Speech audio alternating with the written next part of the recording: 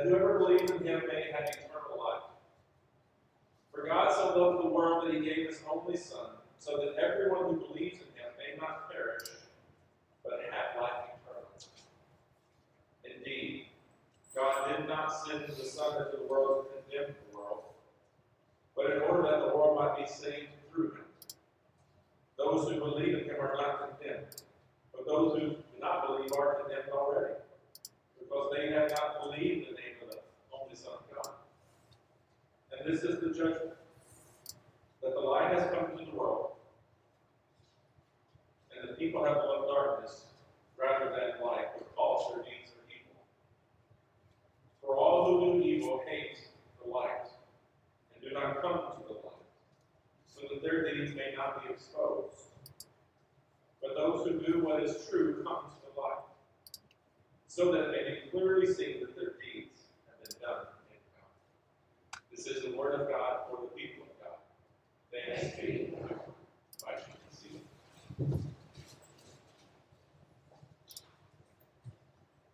I believe it's important this morning to be mindful that we entered this text in John smack dab in the middle of an ongoing conversation.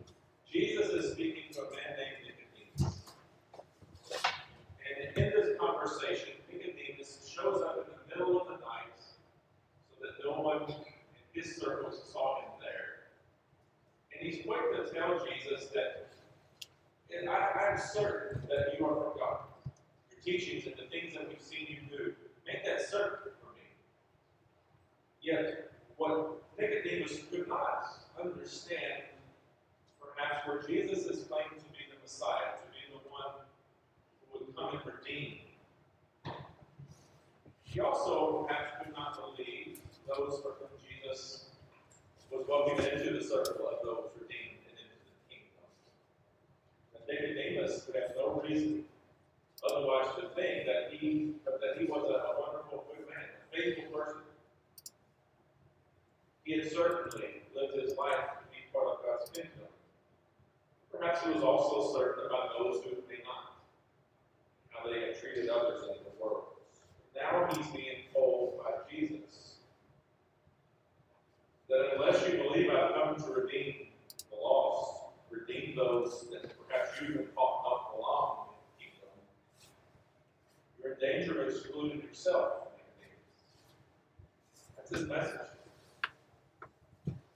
And his message to Nicodemus prior to what we heard today was that you need to be reborn. And Nicodemus was confused by that. That was a strange thing to say. He had heard that. But he wasn't speaking literally. He wasn't being a physical rebirth. Jesus wanted him to have a spiritual rebirth. In other words, Nicodemus needed to understand God differently. He needed to unlearn some things that he had been taught and over these years that had brought him certainty. And you and I perhaps have had those encounters, many encounters in life, that have challenged our certainties about faith and about God and what it means to be a follower of Jesus. And perhaps you've come to a time of harm or difficulty. This idea of protecting God is challenged for us. Many things happen in life that challenge our certainties. They're transformational, they're necessary, they're good, and they're difficult, all at the same time. And I want to say that we need certainties. We need to know that some things are certain and they don't change in life. That's the rootedness of faith. That's the rootedness of life. But at the same time, we have to be careful not to place ourselves in our own bunkers of certainty. I want to know that 2 plus 2 is still 4. I want to know that there are certain things about faith, about God, and about following Christ, and being in the church that do not change. Love and grace and mercy and compassion. These are certain. Yet, there's always more to learn. There's always more to comprehend about God and about how God enters into our life as disciples, as followers, as human beings. So often, this understanding or the mystery of it revolves around who is or who is not part of the kingdom, right?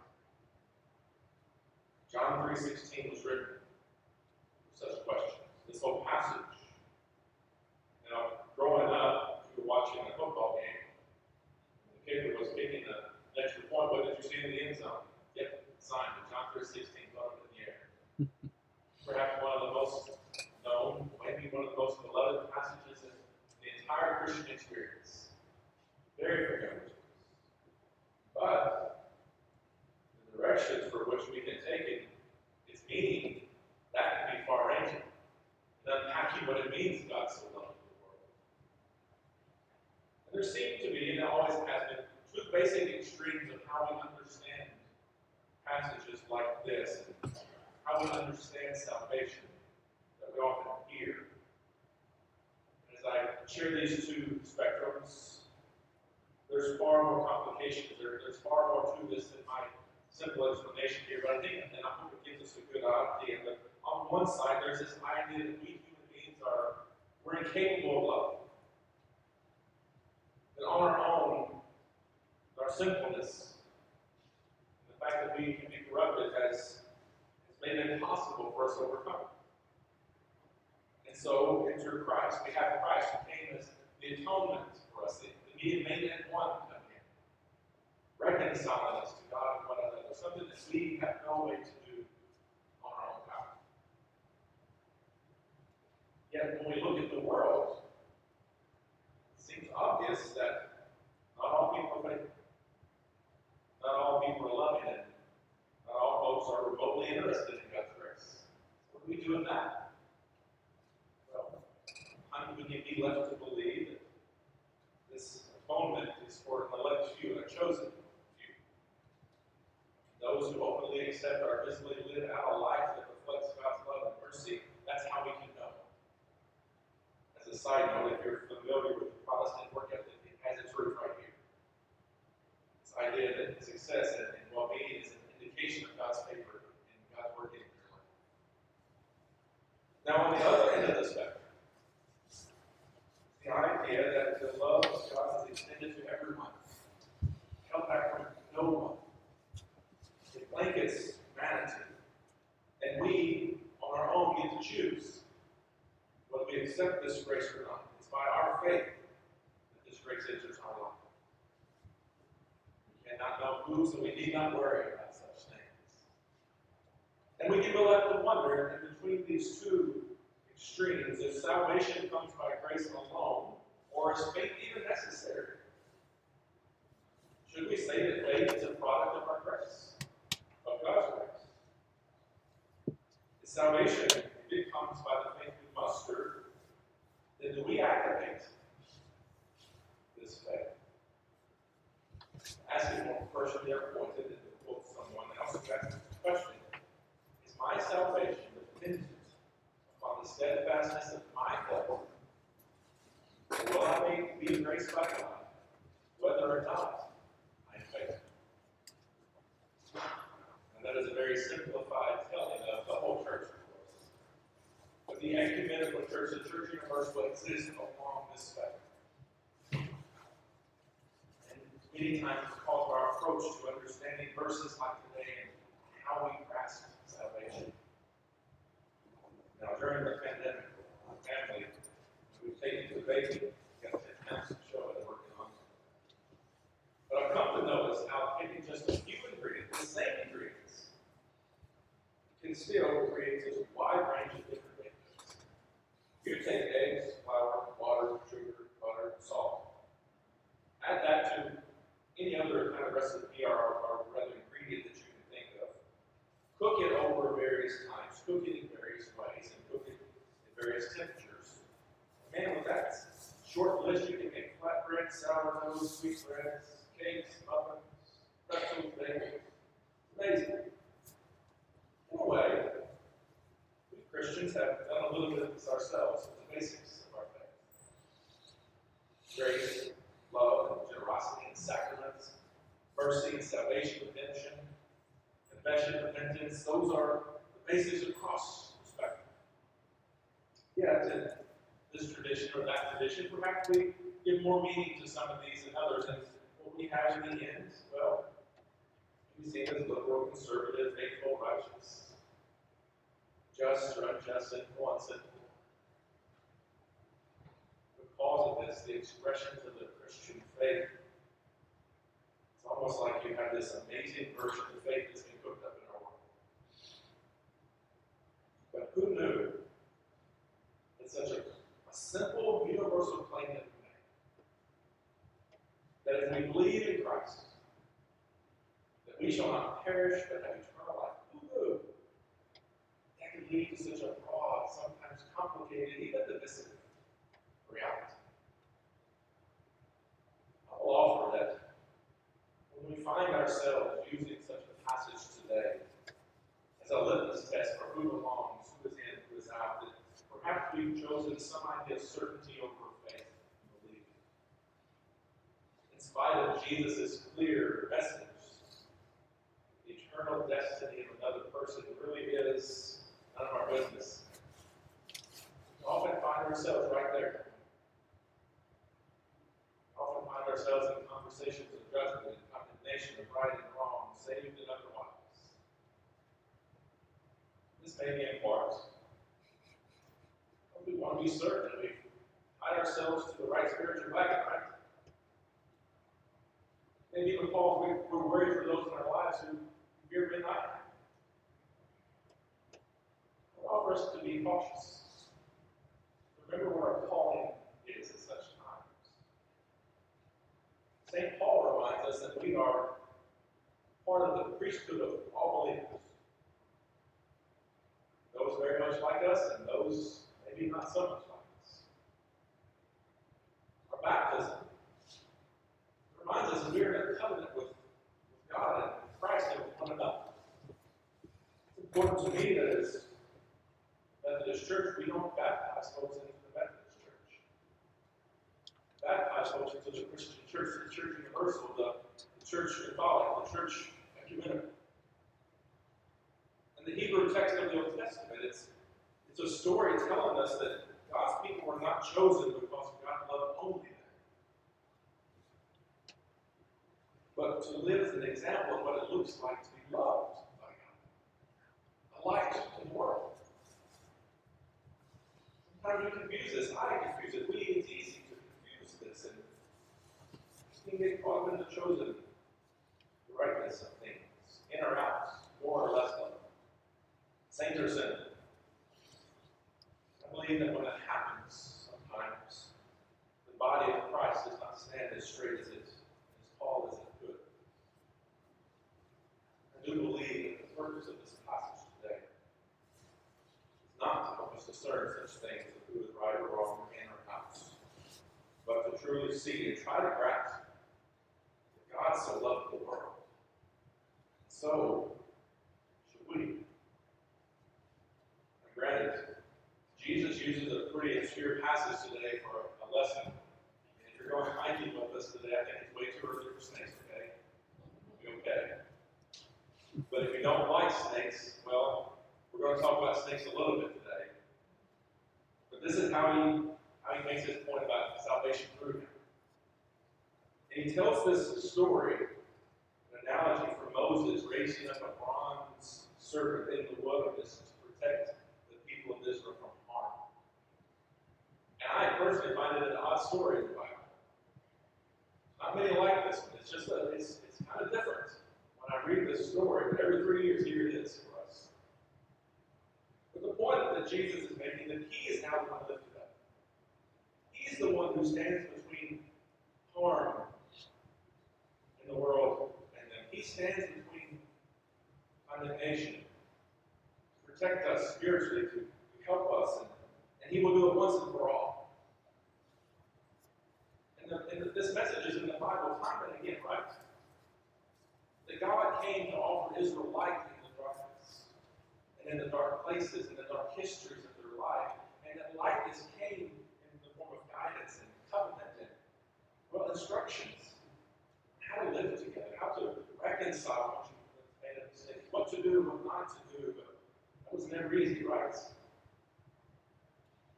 When Israel acted unjustly towards others, but they were unjustly acted God raised up prophets, like Moses, to come and declare compassion and judgment, but not just for insiders. Anyone who lived within the boundaries of Israel, foreigners and strangers, aliens among them, they benefited being in the presence of God's people. That's what God desired. Jesus came to teach us that love is not only for those who are like us. He came to teach us that enemies and even those who persecute us deserve our love. Paul wrestled with this, relentless in trying to help see that the Gentiles should be a part of God's banquet of favor.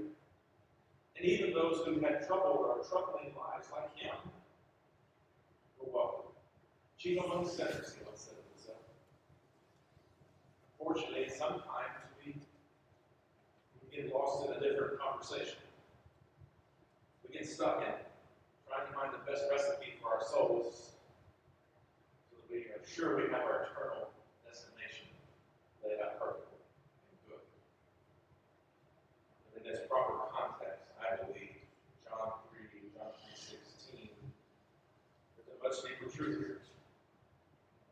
In the season of Lent, in this passage, John reminds us that the main thing here is to understand Jesus' death and sacrifice. And to set aside ideas that we can save our own souls by choosing the right faith, the right church, or the right fill in the blank. This can, if we follow that path, it can be like cooking up our own salvation. When we do that, we kind of stand in our own way. So I want to offer that perhaps the only thing we can be certain we find in John 3:16. And we can say with all assurance that God loves you and me so much that he gave his Son. We can say that Christ came to receive the snake bite of our mistakes, that we may be raised from death to life with him. Yes, there are many things we can be certain of, but we cannot always be certain. We want to be certain about ethical and moral and faithful choices, but we find some context or circumstances or experiences, well, faithful from certainty at times.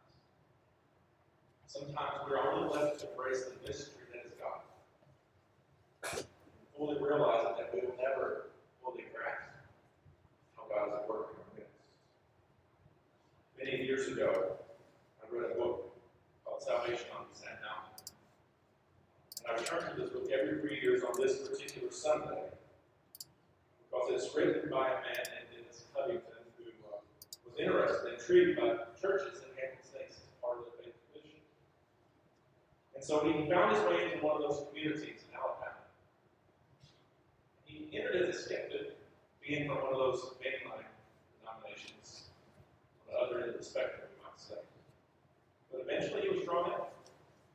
Became a full part of that community and that tradition. In the end, he left it behind after some troubling and often colorful stories you read. But even so, the reason I bring this book up, because when you read his story, it reflects that he was sometimes amazed, sometimes caused to be strange, spiritual, some dangerous experiences. He still had this authentic experience of God among them. He saw both faith and fault. And he could not deny that the hand of God had somehow been a part of that experience. He could neither condone or condemn these folks, and he had simply come to love. That was it. I just love them. And I have a feeling that it is and ought to be true for every church, right? Wherever we may be on that spectrum. One of his snake handling friends says something towards the end of the book that I always return to. He said, I've been hurt before many times, Brother Dennis. But let me tell you, the light of the serpent is nothing compared to the light of a fellow man. And then we harm. For reflecting on his experiences and the love that remained for him in these people. He wrote about the mystery that is. Even there on the fringes, what it meant to be a follower of Christ and to believe and to be saved. He had known God's presence. And he wrote mystery. I read somewhere. It's not the absence of meaning, but the presence of more meaning than we could ever comprehend. I can hear his word of mystery that the light came into the world and people love darkness more than the light. I can hear his reflection of mystery somehow that whoever does the truth comes to the light so that it can be seen. Faith is seasoned with uncertainty. Faith is the undeniable certainty that we are loved by God.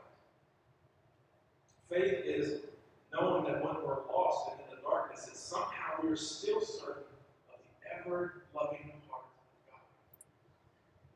And this is true when we are in the light, and it's true when we're in the darkness. That's the mystery of faith. And we, church, have been called to shine that light into the world so that all who come near us benefit from it. Let's finish by sharing a story. David Lost, the Presbyterian pastor, and his congregation's name is Tom. He has a son named Benjamin. Benjamin didn't want to go to bed one night. Tom was a gentle, kind man. So his father persisted, and Benjamin would not relent. He was not wanting to go to bed. The more his dad persisted, the more Benjamin was frustrated. And finally, Benjamin said, had enough. He says, Daddy, I hate you. Tom, gentle. Tom, I'm sorry you feel that way, Benjamin. But I love you. Now, we'd expect at that moment that 6-year-old would turn and tell Dad, I'm sorry, I didn't mean that, Daddy. Benjamin doubled down. Benjamin says, don't you say that. That was a little surprised. But he remained calm. He says, but Ben, it's true. I love you. Don't say that, Daddy. But Ben, I love you. Stop saying that. Stop saying that right now. Tom finally reached the end of his quotes. And he didn't know what words were going to come out of his mouth. He didn't know how he was going to say it. But finally he says, Benjamin, now you listen to me. I love you, like it or not.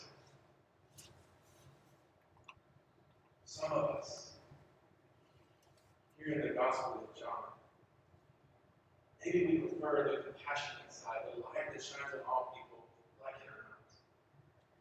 Maybe in hearing this Gospel, we gravitate towards the warnings and judgment for those who live in the darkness, like it or not. I would just offer, hear this passage as you will.